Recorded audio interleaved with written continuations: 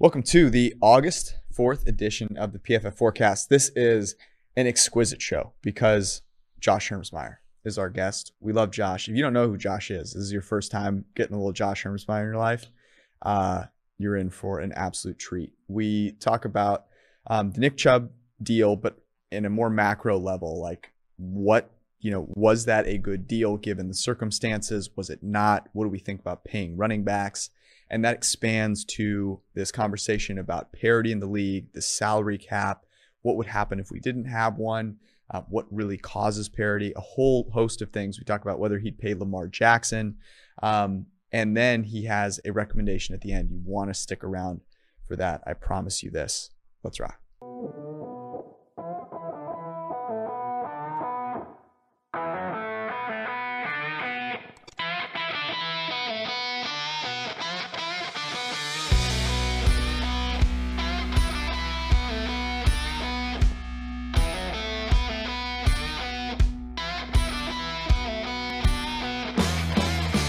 We're going to get to Josh here in a quick second.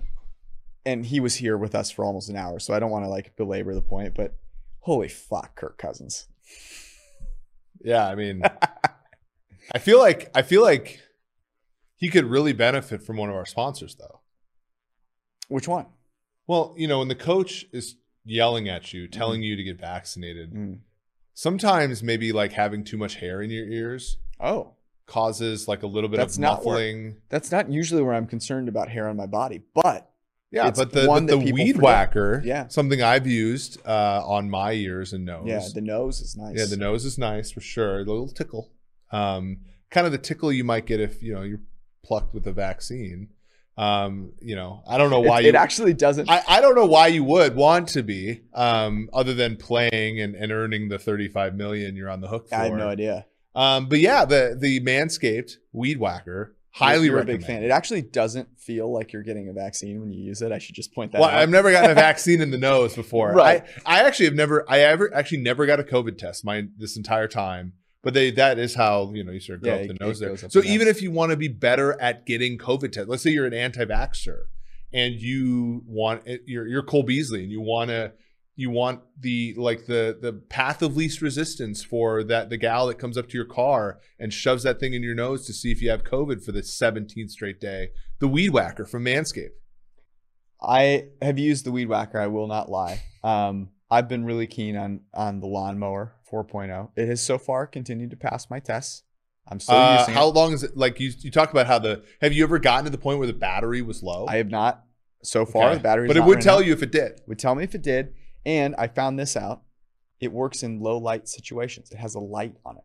So you're in very good shape. It's next to the thing that's supposed to work in low light situations. Very good point. So by the way, you can get 20% off at manscaped.com with the promo code PFF. Go check it out. That's going to be the end of our Manscaped show. That was absolutely incredible. My quick takeaway from the past week, you've been on vacation. We haven't talked in about a week.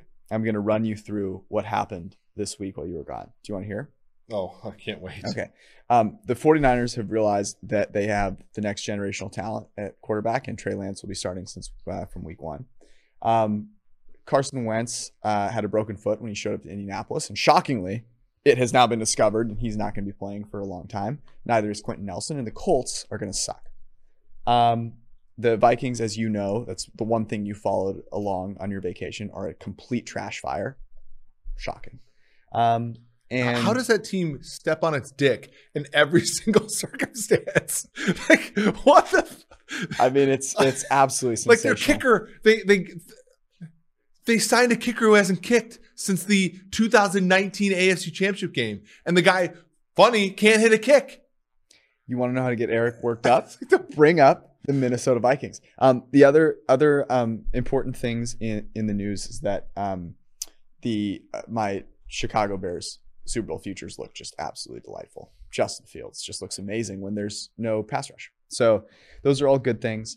We're going to get to Josh Hermsmeyer here in just 1 second. Before we do, quick reminder. It's fantasy football season. I don't know if you knew this, Eric, but if you head to pff.com for just $9.99 per month with the PFF Edge subscription, you get the fantasy football draft guide, the draft kit, that's always being added to and updated throughout the season. Player rankings and projections from all like 7 or 8 now of our analysts. I should know the total number because I've hired a couple new ones. We have a brand new analyst starting with us on Monday. I think Monday is the correct day. And he's an absolute rock star. So you'll get all of his content too, plus cheat sheets, all the fantasy stuff that you need. DFS optimizer. We have the prices for week 1 that are displayed. You'll have access to that pretty soon here. Projections. Obviously the props tool. Yeah, I mean, get an elite subscription because the props tool is going to absolutely cook you some dinner this year. And by the way, tomorrow night is the Hall of Fame game. Yeah. Have you placed any wagers? No. Okay. Just asking. I've not placed any wagers on the Hall of Fame game. I'm a purist. Okay. I'm going to bet on the games that teams are trying to win. You're a moralist. Okay. Yeah. Okay. Don't you dare. Also check out Fantrax. Our good friends at Fantrax make it so much more enjoyable to host your leagues. Multi-team trades, player salary and contract options. It's just phenomenal. It allows you to do so many more cool things. Makes it more realistic, like the NFL, which is what you're looking for. And you can import all of your current league settings completely free. Sign up now at fantrax.com. Use the promo code PFF and get a chance to head out to Las Vegas to see the Raiders play for free. That's kind of a cool deal. So go to fantrax.com/PFF, the new home of fantasy sports. And now, our friend, Josh Hermsmeyer. It is about time that we have our good friend, probably Hall of Fame, Mount Rushmore guest, Mount Rushmore person, Josh Hermsmeyer at Frisco Josh on Twitter. He's got the avatar with the dude in the yellow suit that no one knows. I actually watched that movie. I text Josh. I can't remember what it's like. A movie about like a town that had like a nuclear bomb or something. And it's this like group of people. It has that one dude from Arrested Development with what's his name? I don't know, but this is off to a really hot start. Wait, hotter start, Josh. Before we started the podcast, we were talking about whether Josh was on team underwear or team free balling. Yeah. Yeah. And like, so I'm not wearing any underwear right now. And I think that I understand your position, George, like, because my position right now is, very dangly, just like yours. But I think that if you're gonna, woo a woman and you're like in that moment and you're starting to strip and you're taking things off, like there needs to be an extra layer. You can't just drop trow and there's the business. Like, I think there needs to be one more step in that whole mating ritual. And even if it's like the 30th time you've done it, I still think that's true. It's sort of like when you open like a Christmas gift, like there's always an intermediate layer. Isn't there not? That was the analogy I needed. I'm just going to say, I respect your position. And I think the opposite. George is the one who wraps the bear you're right. I am this reminds me of Jerry Maguire. Remember when he like is at the doorway with like his hand, like they're playing the jazz and it's just very awkward at the doorway, like that's kind of George when he's just suddenly naked. He's just suddenly naked. That's definitely me. I choose freedom. Okay. I choose freedom. Oh, geez. So this is the point of the podcast where we talk about Kirk Cousins and Cole Beasley. No, actually, the goal of that was to transition into Nick Chubb. Somehow we ended up on the Cole Beasley, Kirk Cousins. I was thinking of introducing you, Josh, as the Cole Beasley of NFL analysts, but wow. If only I could live up to that moniker. Yeah. Because of your ability to go against the grain of the common man, you're very good at that. Contrarian. I thought you guys actually already had the ultimate contrarian on staff in Kevin Cole. So I don't know that I can actually hold a candle to him. Who's the ultimate contrarian? Yeah, Kevin. Yeah. Kevin does think for himself, I think, really well. But you do as well. I don't know. What did you think? Like, so here's the thing. And this is sort of two people who disagree, right? Because Kevin on Twitter was talking about Nick Chubb's contract. Yep. And sort of like, I think he came from it from a perspective of this thing had to happen. And once it did, the Chubb contract, which is less than conditional on, you have to sign him. That was his take. Now let's on my joke. I was going to call it the half Chubb because it wasn't as big as the good news, McCaffrey or Zeke the good news is that people who listen to this podcast have heard that joke 15 times. So we're in good shape. So let me set the table and let Josh kind of give his take here. 3 years, $36.6 million is the extension. 20 million of it are guaranteed, with potentially up to 30 million guaranteed, according to Schefter, but 20 million of it is certainly guaranteed. That's an average of 12.2 million a year, which is obviously way lower than the Gurley, Zeke Elliott, Christian McCaffrey contracts, all of which had upwards of 35 million guaranteed. Zeke got 50 million guaranteed, 48 million over his first 3 seasons. So that sets the table for it. Josh, take us through, for the people that weren't following on Twitter. What did you make of that contract? What was your reaction? Well, I don't know that the right analysis is guaranteed, is my first point. I think the right way to consistently analyze NFL contracts under a salary cap is as a percentage of cap and relative to the median second-year contract. So I think that's the way you look at everything. And then I think that, like, but if that is the right way to look at contracts, and perhaps that's debatable, but I would say that sharp people I talk to, that's the way they do it. And so I think that, like, there's a big difference. And this is where I come down on Cleveland. Like, so before I get to the Chubb contract, I like to think about the overall environment and then the team that signed him and, like, why that might have happened, right? Because that's the interesting question. Like, if there was no cap, and maybe we'll talk about this later, but I think we will. If there was no cap, I wouldn't care what Chubb was paid, right? It would be irrelevant. Like, there would no longer be a constraint. Sign whomever you like at whatever you like, because it doesn't impact your other decisions. But we have a cap, and whom you sign at certain positions impacts who you can sign at others. They have Baker Mayfield, who they potentially might want to sign after this season if he crushes it, right, with optimal situation. And they have Hunt already under contract, and now they've signed Chubb. So what is going on in Cleveland? And this is the question I have. And I think that there's a really big difference between being a club with a lot of sharp people inside of it and being a sharp organization. And there's just a massive gulf between those two ideas, right? I mean, you're more likely to eke out sharp decisions here and there if you have a lot of smart people in an organization, but the lion's share of edge comes when you have someone who's sharp at the top driving things and the entire org buys in. And I just don't think that paying 2 running backs top 12 at this position is sharp. And I don't think that dedicating 6% of your cap to a single running back when the median second-year contract is 1.6% of the cap is a sharp organizational decision. So my question to you guys, where does that leave us with the Browns, if you agree with my analysis? Yeah, there's a part of me that wonders about this, though, right? Like, I agree with you 100%, and I like the steadfast. Like, we can be happy for the player. We can understand where they're coming from. We can understand where the Browns are coming from, given the set of axioms they're living by, and still not like this. And that's okay. And still think Nick Chubb, for whatever it's worth, I don't actually think it's that much. You can think Nick Chubb is the best runner in football. There is a universe there's a universe where that's true.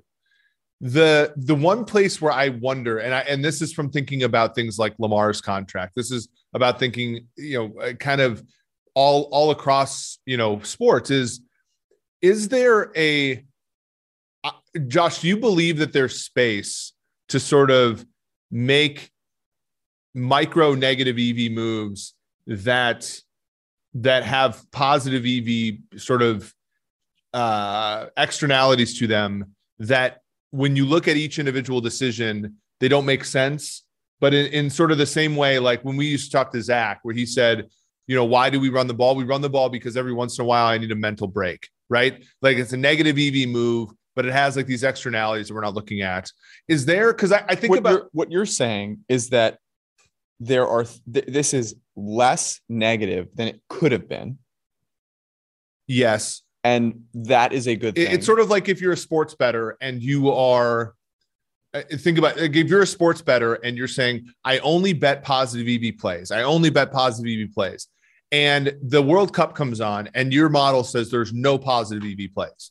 And part of the enjoyment part of the utility you derive from being a sports bettor is the enjoyment from sweating out games. And so this is already horseshit because you don't have to bet. They have to play every game, right? So that's the argument, right? And I didn't mean to cut you off, Eric, but I just think one of the great joys of poker and betting and all the rest, and one of the biggest EV thing you can do is pick your spots, right? Yeah. Pick the game you sit down to for cards and pick your spots to bet. NFL teams don't have that luxury. Every year they got to play the games, right? Yeah. That's the argument. You have to play the games. But that still doesn't explain two running backs, top 12 at their position. So that is not organizationally sharp. I'm not even like talking about necessarily this particular move, but like, let's say, for example, let's say for like the Ravens, for example, if the numbers come out and say Lamar might not be worth a $45 million deal, right? Probably not worth a 45. Yeah. I mean, what? I'm sorry. I have a whole rant on Lamar, but go ahead. Yeah. I'm just saying, is making the quote correct decision in that instance worth the utility of some of the things that can come from being an organization that rewards brilliant play? Like, I don't know. So I think what you're saying, at least in the Lamar one, and I actually do really want to get to that, but I feel like that would be jumping ahead where this conversation still has a little more to go, which is that you are biting the bullet, like you're paying an extra whatever it is in order not to lose that player completely. And I think what you're saying is, well, there's a ton of evidence that losing that player completely does you very little harm, and you can get a guy that is 80-90% of that for 1.6%, I think is the number that you used of the cap, and have no problem with it. I would argue that you could just, draft a guy in the 4th round and you'd be just fine. Is what you're saying, Eric, then that like having Nick Chubb on your team or the fans knowing that you didn't let him go that's like the positive piece of the whole thing? You might lose the opportunity. And again, some teams might not care about this, but you might lose the opportunity to be a place where free agents want to come if you are perceived as a place that does not reward great play. And again, like I said, I think the Chubb move is negative EV, but I'm wondering if there's any sort of argument. Think that argument's even more horseshit than the first one. And let me give you a perfect example of why that's horseshit. Justin Houston just signed for well below market with the Ravens, and they have not paid a running back. Would they pay $5 million a year? Like $5 million a year. And at the time it was 3.5% of the cap. Like I'd say this. This is the bigger point, which is, first off, championships are not won in free agency in the NFL. They're won in the draft. And when you draft a good player and then you offer him the money, he's going to stay. Like, players are not going to look around and go, you know what? Should I not take this money that's in front of me because they didn't sign another guy like that one time? Yeah. I mean, I'm sort of trying to play devil's advocate in the sense that I'm asking this question. Does making every single positive EV move independently add up to something less than the sum of, does that add up to something less than sum of moves that are sort of broad where you allow for certain like bendings of the rule? The answer is probably no, but like, that's sort of that is like the argument that that's the argument implicitly that I think a lot of folks are making. And when you talk to people within the league, like, you're like, look, man, this is again what Josh is saying. You have really smart people working for teams, right? And you ask them these questions and you say, well, we can't trade player X because that would send this, like, the owner's never going to do this. And it's like, well, that's the key point. Yeah. I mean, that's the only point that needs to be said here. In my opinion, Josh, I think you're dead right. And I was going to ask you, like, how high up the chain do the smart people have to go? Because from my vantage point, it's the owner. Yeah, I think it has to start with the owner, and he has to empower the decision maker. The ultimate decision maker is the GM, because he's going to weigh in. What a bunch of horseshit that owners don't actually put their thumb on the scale. Happens in every single draft room, which is the most consequential day of the year, the first day of the draft. It happens every year. So that absolutely has to happen from the top. And then the GM also has to inculcate this whole idea of this is the way we're going to do things. And it's hard, and it's never going to be uniform, and it's never going to be perfect, but it needs to start there. And even then you're going to dole out, bad decisions to people you like, because that's just how people work. Like, you reward hard work with suboptimal decision-making. Like, I am not sitting here saying, no, we can't possibly ever make a suboptimal decision because it helps with a people problem. That's not my argument here. What I am saying, though, is that from the outside, how are we supposed to judge process? And when I look at Cleveland and what they've done, it's hugely problematic to me, because this is not a position where there's a lot of room for interpretation in terms of positional value. So do you think with Cleveland then, because we praise them in free agency, we've praised them pretty much everywhere. Yeah, I mean, there is a bias there, because there's an issue with, and not a bias, I think, in like a negative sense. It's just that they have smart people. We sort of, you want to root. It's not a problem to say you want to root for Andrew Berry and Kevin Stefanski and Kwesi Adolfo-Mensah. Yeah. The issue is so would you even say, like, because you said this, like, building through free agency is dumb. Like, there's not really it's just not a method. And so they get John Johnson for what we said is a reasonable deal. But safeties are a position that is random as hell. Like, is there really a ton of an edge in like not paying him Marcus May money and just paying him a little bit less? Like, when Anthony Harris can go for 1 year, $5 million, like, do we look at that and like gush over this and say, the minutia of it is, oh, well, he's an elite safety. Did we ever stop to think, well, the probability of being elite safety 1 year, given you were an elite safety the previous year, is not that high. Same for running backs. We look at the Troy Hill thing and like, oh, that's a nice complimentary corner. And did we look at the Clowney signing and say, well, yeah, for the Jadeveon Clowney, he's a former number 1 pick, 1 year, $8 million. Have we even looked at what Clowney's done recently? Like, there are a number of moves where look at the Peppers move for OBJ. Like, I think it was a process on process, great. But like, I also, as a lark last year, was like, Peppers is going to be the guy, right? I would take him. And he turned out to be really fucking good, like, at his position. Was that a bad process move? No. I think that's why it's so important. Like, pardon my dog. It's why it's so important, I think, to look at things from a process perspective, because when you start to like evaluate things based on outcomes, which everyone who's a football guy wants to do, you can really get lost in the weeds and say this was bad and this was good. And I'm saying, from a process move, I don't care how good Chubb was, right? I don't care how good White was at linebacker for Tampa Bay in one important game. Like, these are not relevant factors to me when you're looking at the big picture, which is, should you be spending large draft capital or big free agent money on these type of players at this position? And the sharp answer is no. Mm-hmm. So I guess my first question is, do you think that we have been too kind to the moves that the Browns have made because of Andrew Berry? And is this like the very poignant case of that happening? Is that why I don't think that, like Eric said the same thing, like, PFF is not a monolith, right? And I think one of the great things about PFF is the diversity of opinion, because at that point, by the time something gets published, I assume it's gone through a bit of a gauntlet and people have had weighed in. And there's been lots of opinions thrown at the thing, or maybe not. But in any event, you will get opinions from Twitter.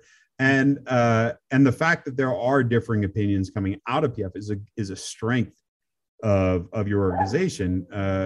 So I don't like painting is a little difficult if we're discussing PFF in particular. Not as PFF, but as like the general tone in the football world, including, I think, a lot of people who do math with football, is then I would say that's fair. I think there's what I was talking about. Strong analytics bias towards Harvard GMs. Yes. And I think that was the case. So I tweeted out very tongue in cheek that we should hand Andrew Berry the executive of the year because he didn't pay Nick Chubb as much as the other guys. And I was trying to kind of illustrate something, which is what I think one of the reasons that there are so many differing opinions and why, for example, the news piece that PFF put out talked about how the contract was of lower value. It had kind of it was a part of this resetting of the RB market because there was that is a step in the right direction. And so people want to look at that trend or that, look at the derivative and go, oh, it's negative. People are moving back. Eventually, we're going to get to the right place. It's a sign of hope, right? It's a smaller negative, and that should be praised. And then there's also a group of people who I think look at it probably as it was, Josh, where Andrew Berry wasn't making this decision. He was told, you're going to re-sign Nick Chubb.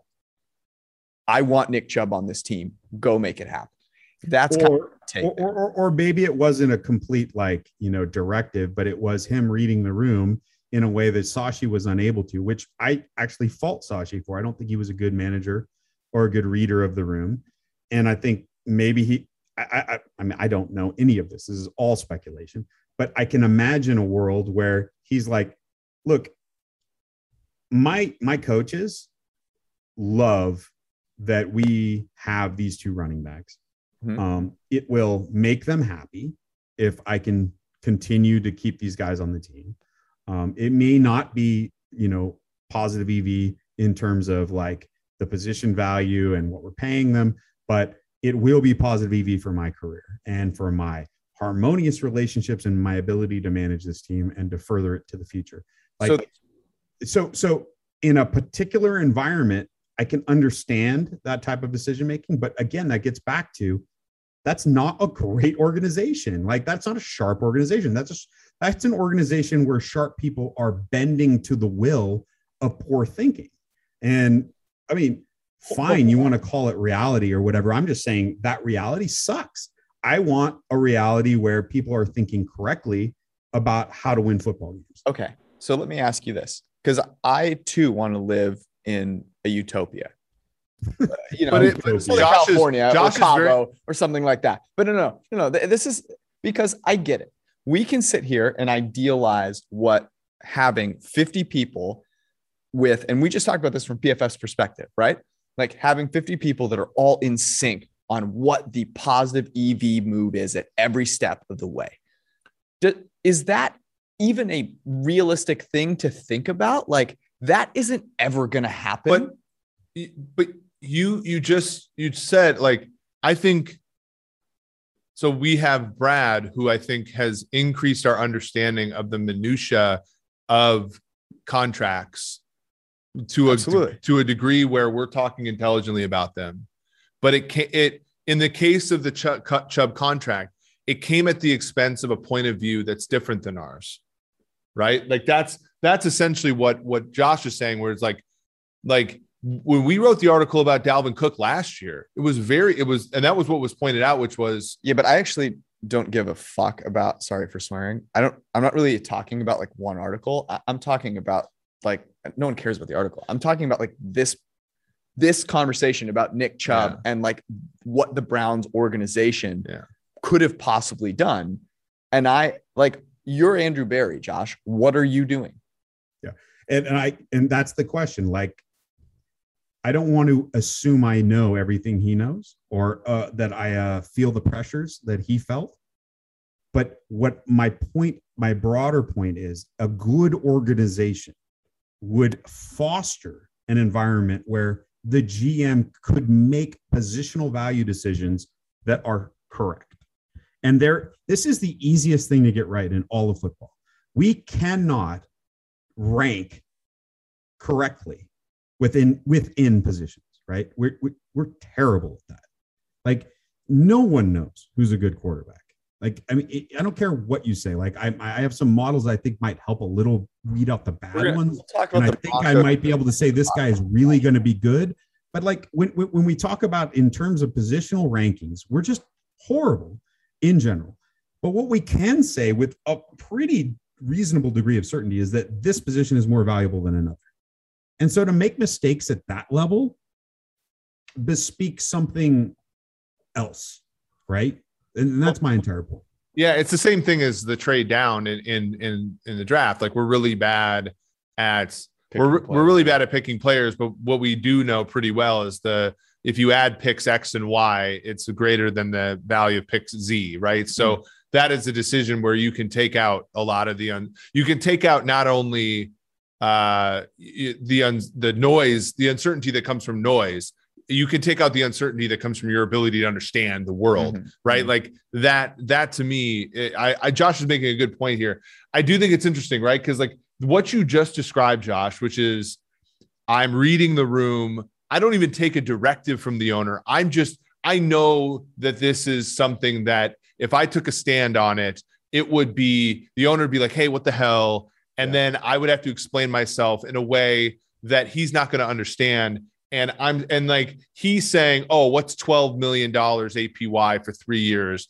And I think that there's some utility to that is separate from winning games and hence is overvalued, right? Like that's what you're saying. Like it does not help you win games. It has utility. It's organizational overhead with which the job of a GM occurs, right? So what would you have done?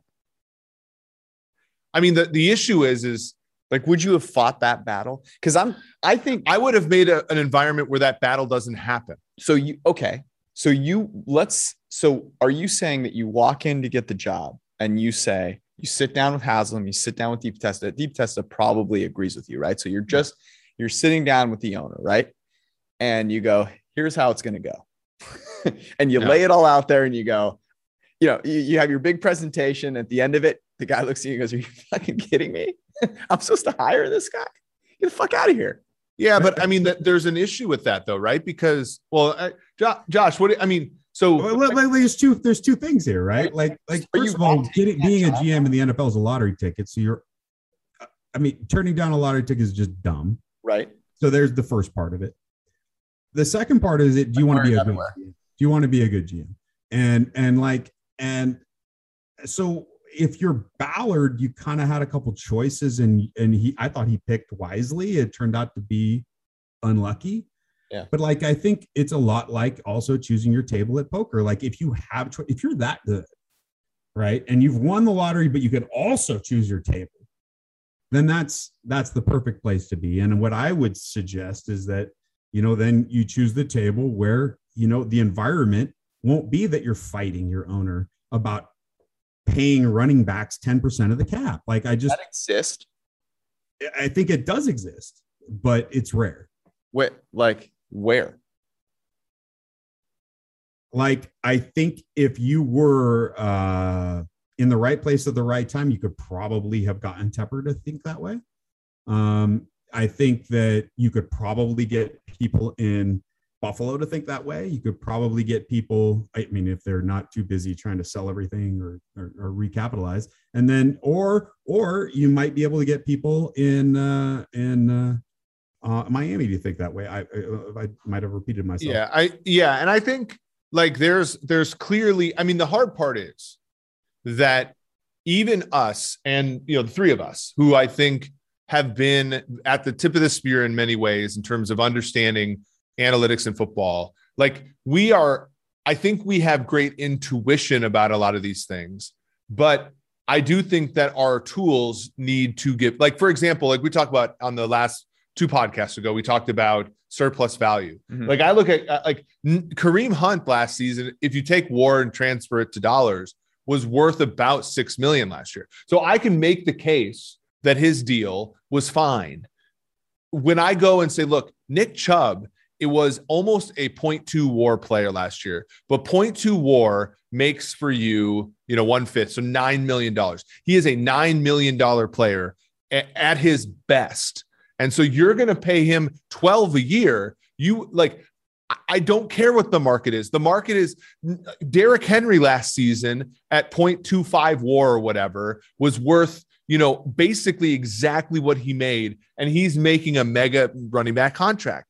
Like, I feel like we're not are we just not confident enough in our own, like, that we've taken our intuition and brought it to its sort of rigorous conclusion? I know certain teams are, like, when I talk to certain teams and they're like, oh, we got 3% surplus value on this trade. And it's like, okay, this team, like, but I do feel like if we had better tools, Josh, if I came to an owner and said, look, when you sign Nick Chubb to $12 million a year, you are on average, or actually, no, at best in this case, giving up $3 million a year. I think that's a much more compelling argument that I don't like paying running backs.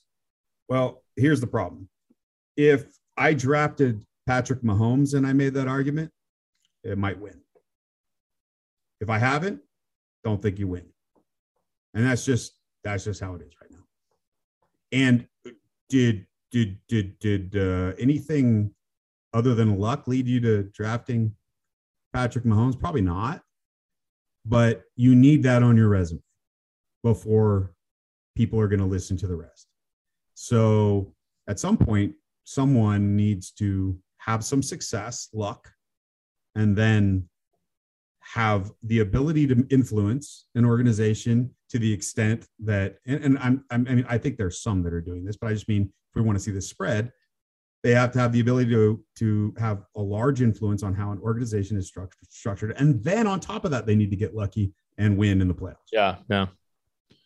I mean, at the end of the day, though, I honestly don't care like so much. Like the people I like in this business are having the success they're having, and they're enjoying their edges and whatever. Like, so I don't, it's not that I want this to spread so much. It's just that I think it's important for us who are interested in what's right and true and whatever, and like sharp, to like really understand, how that might work. I guess I would probably push back on the idea that any organization, I don't think there's an organization in the NFL that wouldn't have signed Nick Chubb, wouldn't have extended it. I don't think that exists. So who are the teams that are the least likely to have? I do agree. I think Buffalo might have let him go. No, there's no chance. I think no chance in hell. The Ravens did just go linebacker, running back in the first 2 rounds. Yes, J.K. Dobbins has 2 good seasons and he'll get the same fucking contract. I mean, I'll say this about Baltimore. They've made some tough decisions. They've successfully made some tough decisions. Who? I mean, Judon. Lots of hold on. Let's put that part to bed.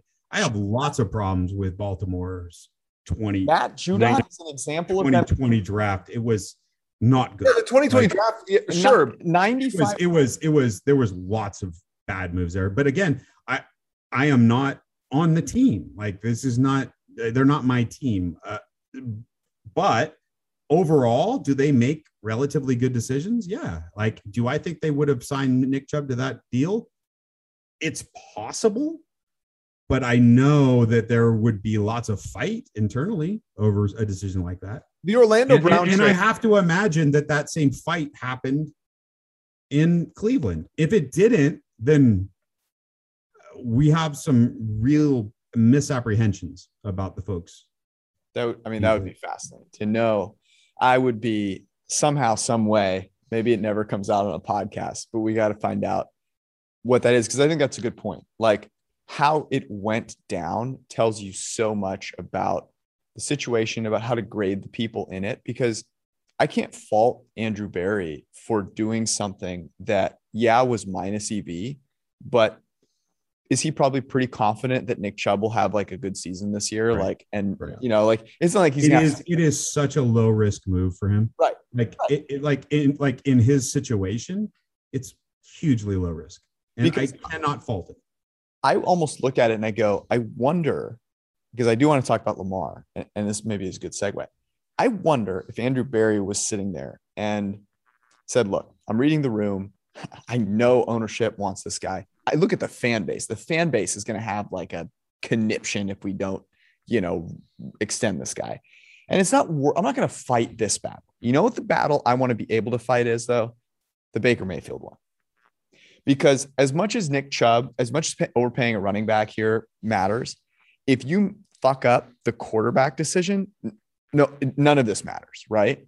And I don't have a ton of confidence that that's actually the case, but I could see a situation where you're like, look, I'm going to pick my battles, and this ain't the one. Yeah, and I think if that is what's going on, then okay. But we don't have, that knowledge, or at least I don't. And all I can do is look at what we have. And I was asked to analyze the Chubb deal, and so I did. But like taking a larger view, as you've asked, this isn't a condemnation of Andrew Berry's management. Like he's under pressures that I have no idea about. Like he needs to, as a boss, you literally need to answer to your employees. Like some people have a misapprehension about that too. No, if you value the people that you've hired, you owe them in a certain way. Like you're not just some dictator up on high. And so they have given him their feedback. His coaching staff has given, like, we won last year and you want us to continue to win. We need these guys. Like if that's the feedback he's getting, if ownership is kind of listening in and nodding along with all that, like Stefanski's the coach of the year, you're not going to listen. Like, of course he's in a pickle. But again, that's an organizational issue. Like, and this is why I try and get back to this. Like you can have lots of really smart people in a building and have a suboptimal organization.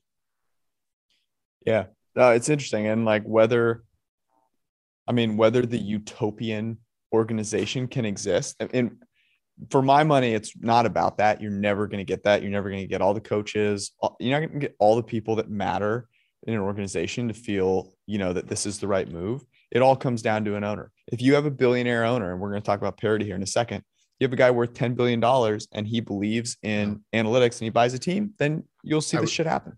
I was reading a book about soccer the other day. They said we should not grade soccer players on the tackles they make, because if you have to make a tackle, you've already fucked up.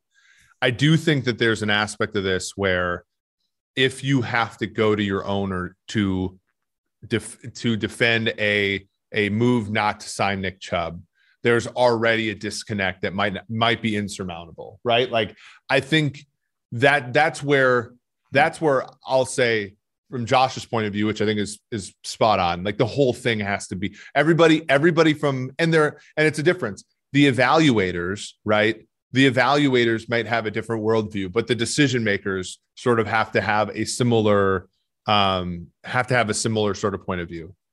So let's transition here. We spent a lot of time on that.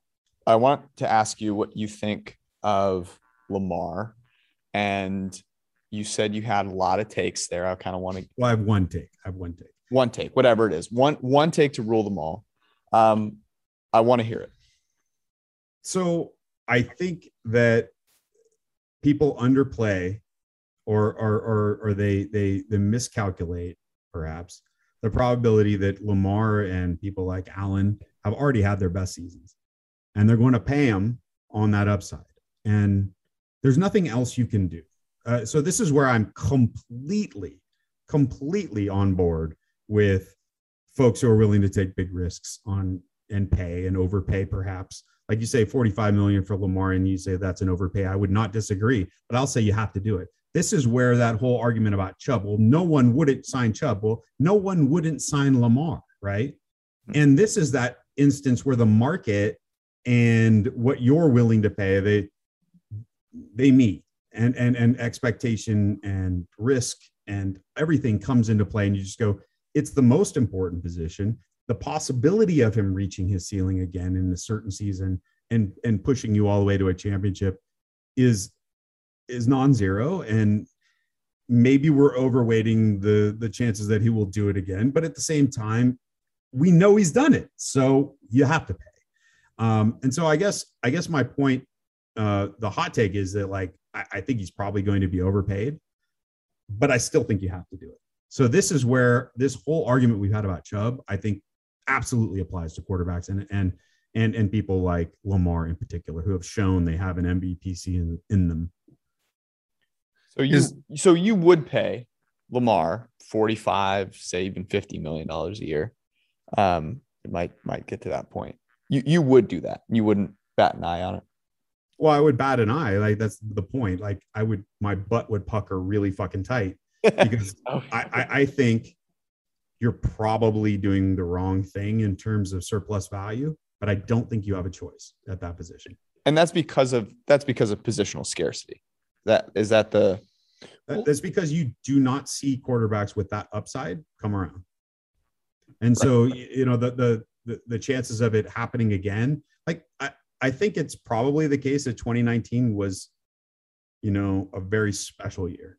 And the fact that Baltimore was unable to win it all is really lamentable for that team. They had a lot going for them, and they had taken the league by surprise in a lot of ways. They had the right coach at the right time with the right player at quarterback. And I think guys like Roman have shown themselves to not be adaptable in the way you might hope. And I think players like Lamar have shown themselves to not be adaptable in the way you might hope. And so you really need to strike while the iron's hot. Yeah. I think the other aspect of this is for, I think almost every other position, the median is what matters, right? You like sort of compare medians and all that kind of stuff. I think with quarterback, Josh is really talking about the probability of being good enough to win a Super Bowl, right, with the team on your back, which is, I think, a skill held by only a handful of quarterbacks. Like, you shoot your shot there, because if you don't, having a median quarterback, what does that do for you? It doesn't do shit for you. And the Broncos are going to find that out this year, probably. Right. Like, and the Vikings have found that out for a while. Yeah. I mean, every team is like, there's two types of teams. There's a team that can win because their quarterback is on a rookie deal. And then there's a team that can win because their quarterback overcomes everything else. And Lamar has such a unique skill set that he can. I, of course, like the issue that with the Ravens, Josh, I wonder if you agree with this, is that the Ravens for the last 20 years as a franchise, more or less, have been a great team. The 50th percentile for the Ravens is an amazing football team. And the hard part is that, and they've had it twice, so that's great. But the hard part is Lamar. I think Lamar lengthens the distribution while maybe possibly decreasing the median. I don't know. Yeah, I'm sure. I guess my take is maybe not so much about the distribution and more about how you value the entire area under the curve. And like, I think even given a knowledge of what the true distribution is, it's probably going to be overvalued. And that's my problem, like if in an analytical sense, but I still don't think it's a problem. Like in terms of decision-making. Let's talk about parity here for a second. Because this was another part of your, you went on Twitter and just like took the Tesla flamethrower out and just went after it, which is one of the best parts about Josh, is that there's no filter. It's beautiful. I was laying on the beach watching the whole time. We've already talked about, I guess, not wearing underwear. So like, I can't give you shit for the site, but whatever.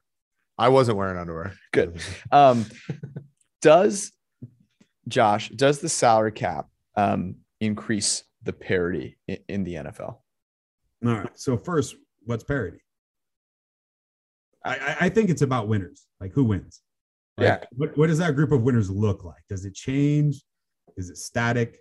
Do we see most teams make the playoffs every 20 years across the league? Do most teams win at least maybe one playoff game every 20 years? Yeah, I guess the way I would define it, and Eric, you jump in here, but the way I would define it is the kind of ability with which to jump into the 85th percentile, right? What does that group of 85th percentile teams look like? Is it always the same? Is it always the fucking Yankees and the Red Sox? Or do you get, a nice mishmash of teams in there? Yeah. So Josh knows this already, because we messaged back and forth about this.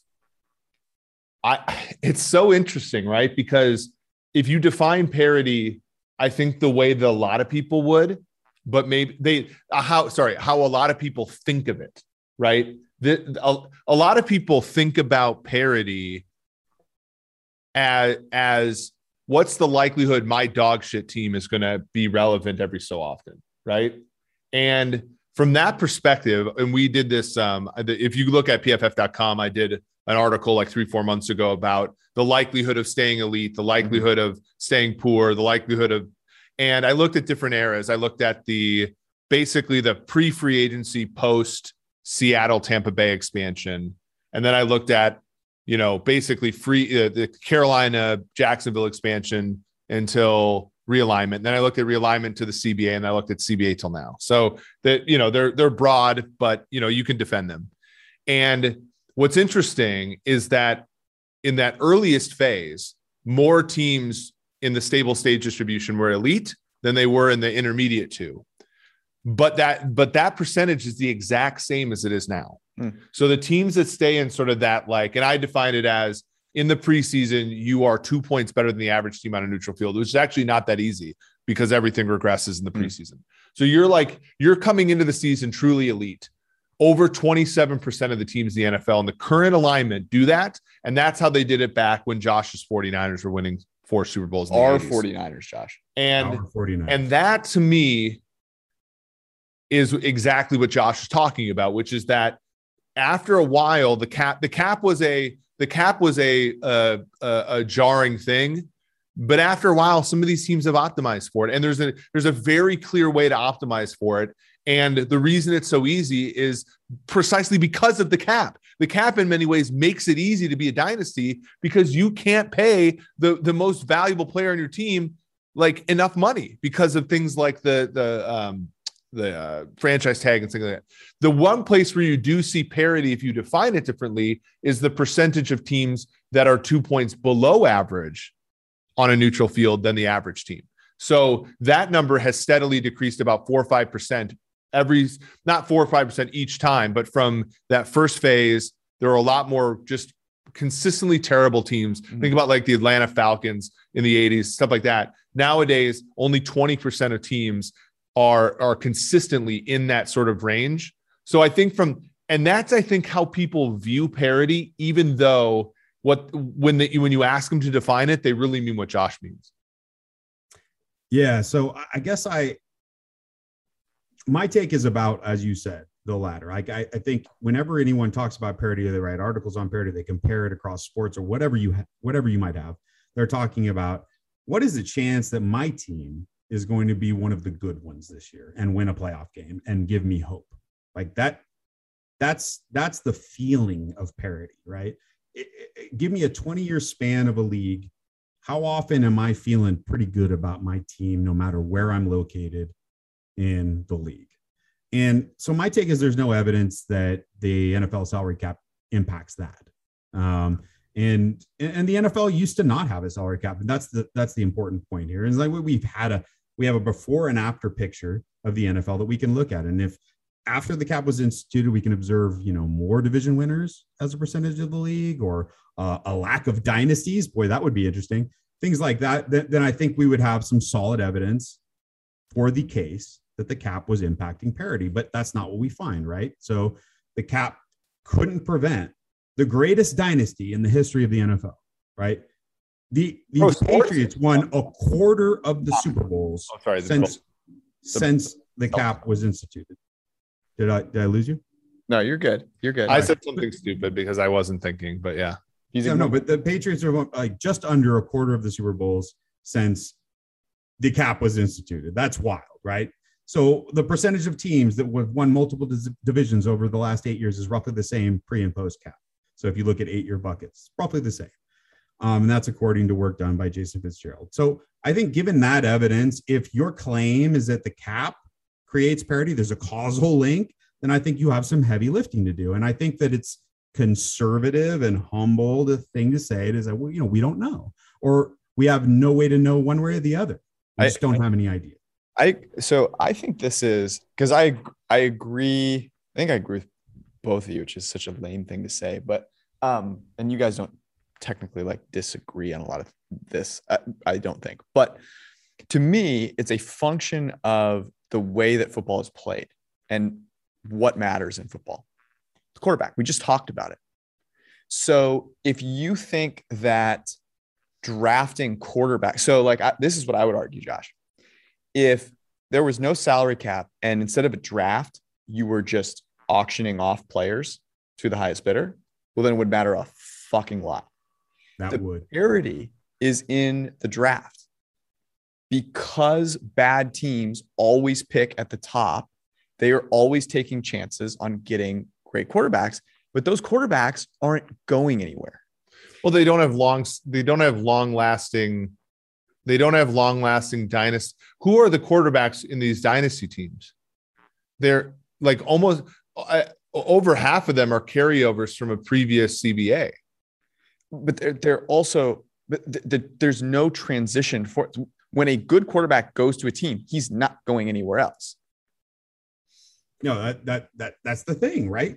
And to your point, like different sports probably react differently to a salary cap. I don't know this for certain because I only really follow football, but it makes sense. And it's because of the unique features of each league. And like, so it wasn't just the salary cap in 1994 that the NFL added. It was also the first year that a bunch of new pass-friendly rules were implemented, right? That the league was really trying to stop kicking field goals. I don't know if you remember, but Len Pasquarelli, he literally called the NFL the National Field Goal League in 1993. Like, it was a wildly different game. They moved the kickoff back from the 35-yard line to the 30-yard line in 1994 to try to get more kick returns and to try to get more scoring. The league in 93 was boring as hell. And yes, and they put in the 2-point conversion in 1994, which also created more close games. Chucking downfield. Like, it was Minnesota Vikings in 94 and 95 combined played like 8 overtime games. Like the institution of the 2-point conversion completely changed the game of football in a weird way. But you're right, Josh. And that's what makes it so hard. The other thing that also happened was there were 2 new teams added to the NFL. There were 4 new teams added to the NFL in a carry the 2 like 7-8 year stretch, right? And that, I mean, you're talking about 4 out of 32. That's like a humongous fraction of the league. Like you're lowering the talent pool there. And again, like, and you made winning the Super Bowl even more of a winner take all fat tail event. Right. And like, I don't know. Like, yeah. So I guess the couple questions that I have are like, do we need more parity in the league? If it comes at the expense of scoring and passing, no. Well, we always I guess it's the same question. It's like, is more parity what people think of it as? Like, I think the ultimate parity in sports is the NCAA tournament, where just like shit happens. You have players that are like, there's only a few good players playing in college basketball and they're not even very good. And it's just like, you know, people just throwing up prayers and shit goes in, shit doesn't. And like good fundamental basketball. Yeah, shit happens. And that's parity. And people see that as fun, right? The madness. That I think is what like ultimate-ish parity would look like. Does that actually make the NFL more fun? Would that be what we would get out of it? Well, if there was, like, okay, so there are certain things we know about football and certain things we don't. Like, but one of the things we do know is that elite QBs move the needle. Like, if an elite edge rusher goes out, the line doesn't move, right? If Aaron Rodgers is, play in a game is going to be uncertain, like they don't know if he's going to play or not. It's not that the line moves or not. It's that they take it off the board. Like elite QBs are the thing. And the cap does not affect elite QB distribution or supply. So it's not a surprise that the cap, or we might find in our observation, that the cap doesn't actually, when it went on or off, doesn't actually impact outcomes in the way we might expect. Like, that's not surprising given what we know about the game of football. And so I think, like, if you want to, like, make more parity, but not like go back to when it was the National Field Goal League, then I think the best way to do that would be to somehow make it easier for elite QBs to move teams. And that's a rough suggestion for a lot of people. Another way to do it is to, really just get rid of the draft. I don't think that is tenable. The draft is, I mean, frankly, it's anti-American, but like beyond all that, like, it's just what it does is it captures the best young talent for 5 years in a way they never actually get let go if they're any good.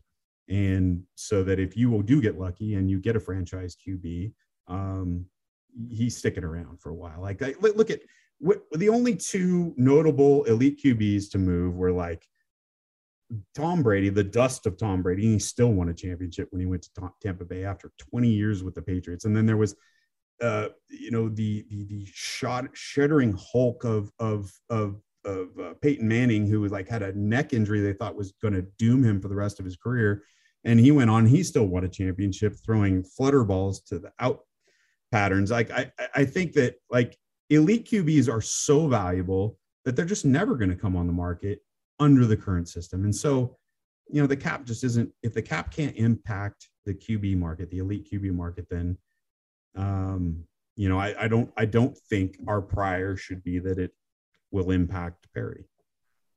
Yeah, I agree with you. And I actually don't think, I also think getting rid of the draft might make there less. It's all about how many there are, right? And like the timing of when they show up, because there are going to be certain teams that are going to be more attractive. They're going to have more money. But if they already have a guy, so like Patrick Mahomes comes up and he's a free agent, right? And like which team goes and signs him, but he also went at pick number 10. So like, that's to me, there's still a kind of, you're getting a little bit of a distribution of those quarterbacks, and that's what matters. But I certainly don't think that that making there no salary cap achieves parity. What I do think it would do is make it less fun. The salary cap is this wonky set of rules, right? It's like when you have a game that you enjoy playing, and the reason you enjoy playing it is because the rules make it challenging, right? It's like board games. Like you got to read the rules, and it makes it more fun. When you just have teams like in baseball, when the Yankees just go out and pay some guy some number that you can't even comprehend, and you have no idea like what the 90th percentile or 99th percentile of what they can pay is, and you're just like, this isn't fun. It's stupid. So I agree selfishly, but there's a cost to this, and that's to the players. They're not getting what they're worth. And I think that is worth when you're talking about a rule that I think we charitably can say we really don't know the impact of, right? The cap, if our ultimate goal is parity, right? And the cap is our method to achieve it. And the evidence suggests that we really don't know the effect that it's having.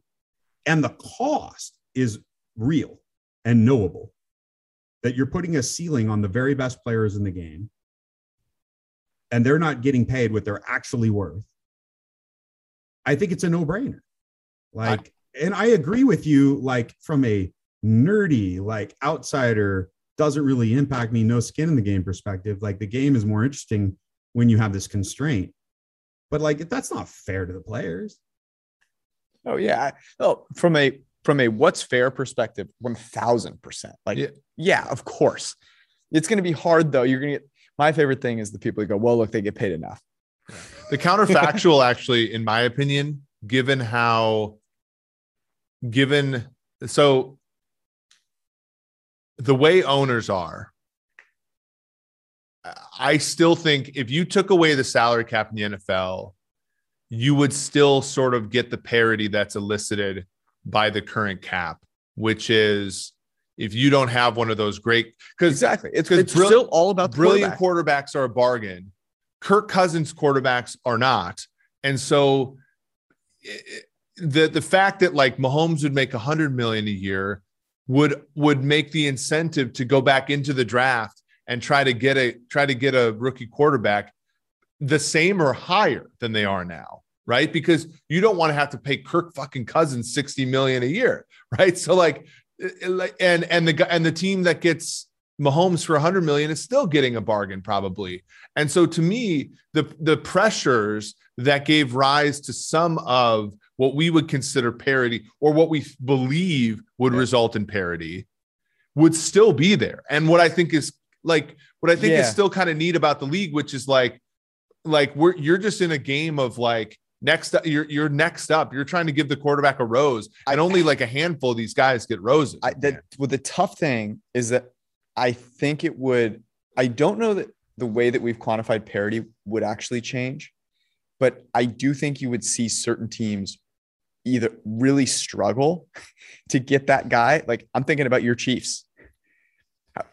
Who the fuck is choosing to go to the Chiefs? You know, like, okay, they have Andy Reid and that's great. Like there are a lot more attractive places to go, right? And more wealthy owners. Good. Exactly, right? Like I'm not going to the place for the barbecue. And you look at like just what happened in the NBA. Like the Bucks and the Hawks played. If everyone were if there was no draft, that's not happening. I seem to remember the preacher, Reggie White, choosing to go to Green Bay. Yeah, he was the first big free agent signing. Yeah. And I think, I don't know, I feel like, so there's two things. So I think when you're thinking about it in terms of like, what will teams spend, right? I think winning is like so far down the list for a team owner.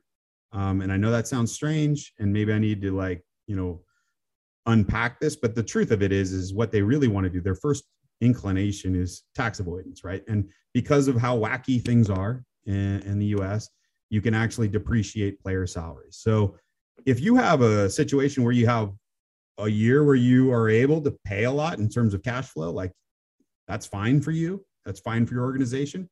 Then I don't think an owner has any problem with spending a lot that year. And if, they had some lean years in terms of cap or, it's not even cap anymore in terms of total player outlay, then I think, they make up for it in future years, because at the end of the day, what they're optimizing for is tax avoidance. After that, is the league healthy? And then after that is my team appreciating. Fourth, in my opinion, is are we any good? And like, I don't think that changes whether you have a cap or not. I don't think that matrix, I don't think that flow chart of decision-making for an owner changes one bit, whether or not there's a cap. So, I mean, and unless you're contending with that fundamental set of pressures for an owner, like you're incorporating them in your analysis, I don't think you're going to come to the right conclusions about whether or not a cap is going to affect parity. Yeah, I would agree. I think it's also interesting to look at how wealthy the current owners are. And most of the teams in the league would be just fine. But the Raiders, Mark Davis's net worth is like less than 300 million. It might be up to 300 million now. Like they're not going to have too great of a time in this free market economy. The Lions would probably be in a little bit of trouble. Those are the only two teams I think with owners who have a net worth below $1 billion. But the cool thing, and this is what Josh pointed out. I mean, we saw the Royals make 2 straight World Series and win one. The Twins, they suck, but like they've been in like the playoff hunt. They historically have, despite being pretty cheap. Obviously, the Oakland A's have had, and the Tampa Bay Rays. But that's a draft, and the difference in those two sports are massive.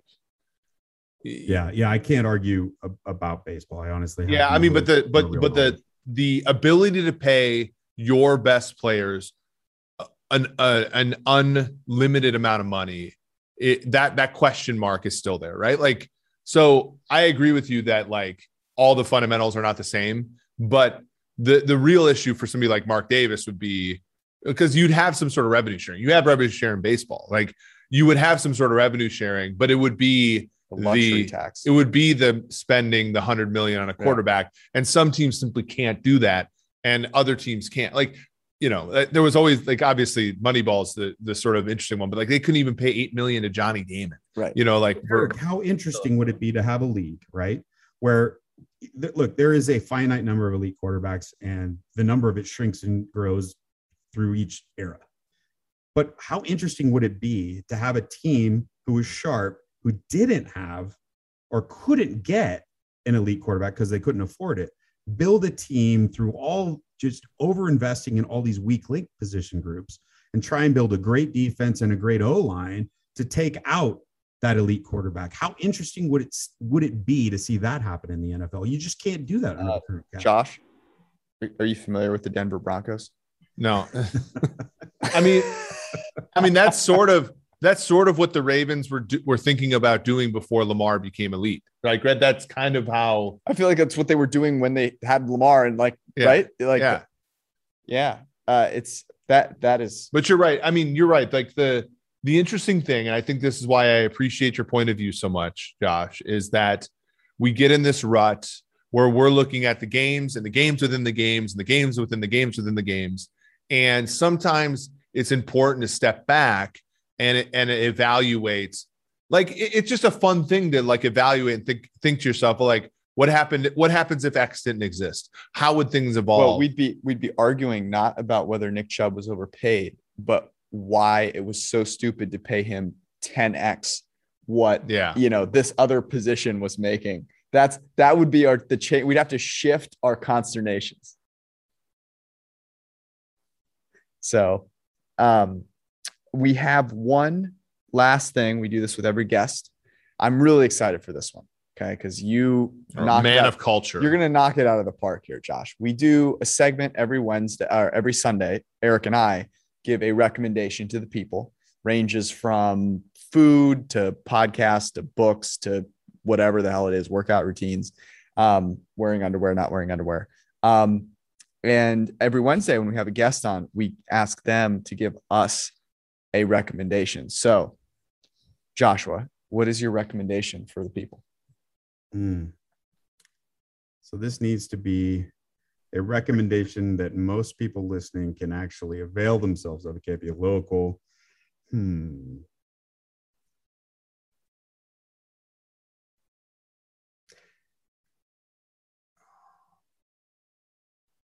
This is how you know it's going to be good. Mm-hmm. Yeah, I'm having trouble. So there's a gentleman on Twitter, and I can't remember his name, but he sent me some of his homemade bottle, but it's actually a business, Bottle Rocket hot sauce. And he had a ghost pepper hot sauce. And I put that nonsense on my chicken tacos and on my burger and all this stuff. And anyone could get it. I think it's like $4 or $5 a bottle, but he makes it homemade. And I think this dovetails with living healthy. I think this dovetails with living a life full of flavor. Like this is an easy add, right, to living a better life. Like it is delicious stuff. And I would recommend you seek out, if not his sauce, something else with some picante to it, like a nice, delicious hot sauce. I think there's nothing better to just kind of, liven up a meal. I was expecting you to be on, to give us something that was not for the people, but that was for the people. That was for the people, and that was what did you want? Like some Bordeaux or something like that? Yeah, like some wine that I could never find. But like, hot sauce is such a tremendous addition because you can make like rice and stir-fried vegetables, and if you just have the right sriracha or the right hot sauce, it's an amazing dish. Yeah. I'll say this. Here's a comp for Josh. Josh, if you've ever read the book, the Quarterback Whisperer about Bruce Arians, Josh, you have high taste, you have great taste, but you also are a man of the people. I feel like you sort of have such good range. Josh prides himself on maximizing like both quality and spend in a really elite way, because you'll never see. Josh hates nothing more. I love how we're just talking, but you really listen. Yeah, Josh hates nothing more than being punked by overpaying for something. Yeah. Am I right? Okay. So I came from wine, and there's no snootier group of people than you'll ever want to meet. Like there's no more elitist group of douchebags in the entire world. And the people who make the wine for these douchebags are probably some of the coolest and most salt of the earth folks that you'll ever want to meet. And so there's this weird split, right? And the weirdest part of it is that like, it is true. You pay more, you get better quality in general, but it's nonlinear and it levels out pretty fucking quick in almost every good. And finding that inflection point the fun of it, right? I think, like, for instance, bourbon. Like, why would you buy a Pappy Van Winkle in the aftermarket for like $1,000 a bottle when you can get the exact same grain bill in the exact same distillery with the exact same oak in a bottle of Weller? And when people discovered it, obviously Weller became harder to get, but the price didn't go up. And I love those guys. And that is, I think, the epitome of being awesome in life. You are, everyone that recognizes you're good. You're not trying to, gouge anyone. You're sold out. The market is telling you in every single way it can that you're mad good. And, you maybe take another $5 a bottle and then you retire. Like, I think that's the way to live life in a reasonable, moral way. And I could probably dovetail the Bitcoin, but we'll probably be here all night. I would second that. I will tease our Sunday podcast by saying that I will have a recommendation on Sunday of my favorite hot sauces as a connoisseur of the hot sauce market. I'm gonna find.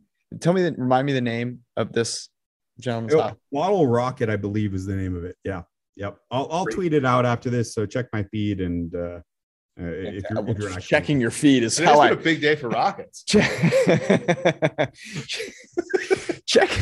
Checking Josh's feed is how I put myself to bed every single night. So I will look forward to that. But this has been wonderful. We always enjoy having you on the podcast and talking to you when you're not on the podcast. So Josh Hermsmeyer, if you don't follow him, go check him out at Frisco Josh. He does great work at 538. Has a really cool article on Aaron Rodgers chasing rivals. And turns out that it came to fruition. He came back, and maybe part of it was that he was trying to chase Brett Favre. Who knows? Josh, thank you, brother. Guys, it's always so great talking to you both. Thanks. Special thanks to Josh for hanging out with us. That was a really fun conversation. I think we spent a lot of time on the Browns kind of Nick Chubb thing, but it was really interesting. Yeah, I think so. I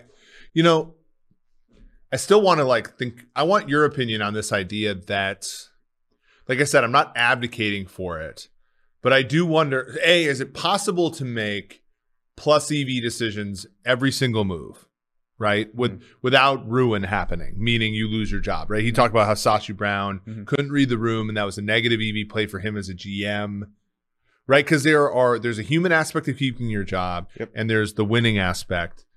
Is there because I was advocating, and I brought up the sports betting idea where it's like you only make positive EV bets, but there might be a circumstance where, for example, like a lot of bettors do this, by the way, to make sure that their account doesn't get limited, they'll only bet overs, right, on props that they have, like it's the wrong analogy, but I agree with you. And I think there are a couple of really good analogies. One easy to apply analogy is just like jobs that everyone has every day, right? And that's the boring one. The more exciting analogy is the one that I will use, which is you're married, right? I'm married. Yep. I've had a girlfriend for a few years. And there are times where in that relationship you go, you know what? I know this isn't the right decision, but a person that I care deeply about and is really important for my happiness kind of feels this way, and it's not that big of a deal. So I'm not going to make a big deal out of it. And when I do really feel strongly and it's something that really matters, I will definitely have that conversation. But if I try having that conversation every fucking time, it's exhausting. It's just not going to be happy.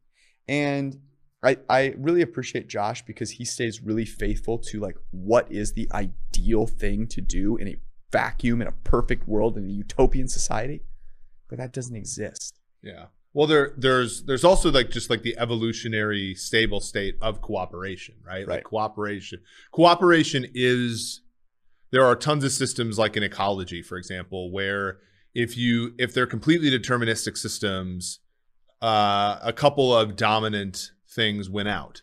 And when you make the system stochastic or more random, you add in, environmental stochasticity, for example, the steady state becomes one of cooperation. And I think and this is what I was saying with Josh, is we're not necessarily uncertain about the value of running backs. We may be uncertain about the magnitude. We may be uncertain about other things, right? And so I'm not saying that like the evolutionary stable state is complete cooperation or completely acquiescence to what the running back truthers want. But some, and again, magnitudes here, but some might be viewed by people like Andrew Berry as an acceptable alternative.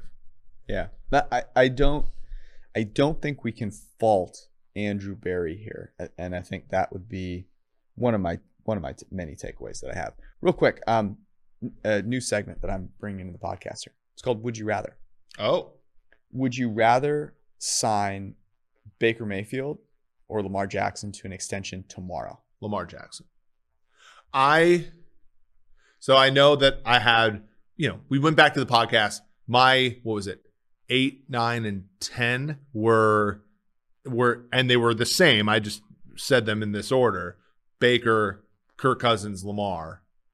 I do think on average that's they're still the same. Like, I think if you take the average of those guys, you get the same output. But I do think the ruin probability with Lamar is higher. But I think that the probability of winning a Super Bowl with Lamar is higher than Baker Mayfield. And with that, I probably would buy into him. I would not. So I would wait another season before signing either one of them. Yeah, that wasn't the question. Yeah. If I had to sign one tomorrow, I would 100% sign Lamar Jackson over Baker Mayfield, because, as you said, there is a probability of being in a season the best quarterback that is higher for Lamar than it is for Baker Mayfield. Last, would you rather? Would you rather sign Nick Chubb to a $36 million deal over 3 years, or let him go and replace him with Jeff Wilson? Of the 49ers? Jeff Wilson's a fine running back. How much am I paying Jeff Wilson? Like $2 million a year. Yeah. Give me Jeff Wilson. I love Nick Chubb, but give me Jeff Wilson. I mean, I love Nick Chubb, by the way. If you cut this up and just put that part, make sure you include this. I love Nick Chubb. That was our podcast.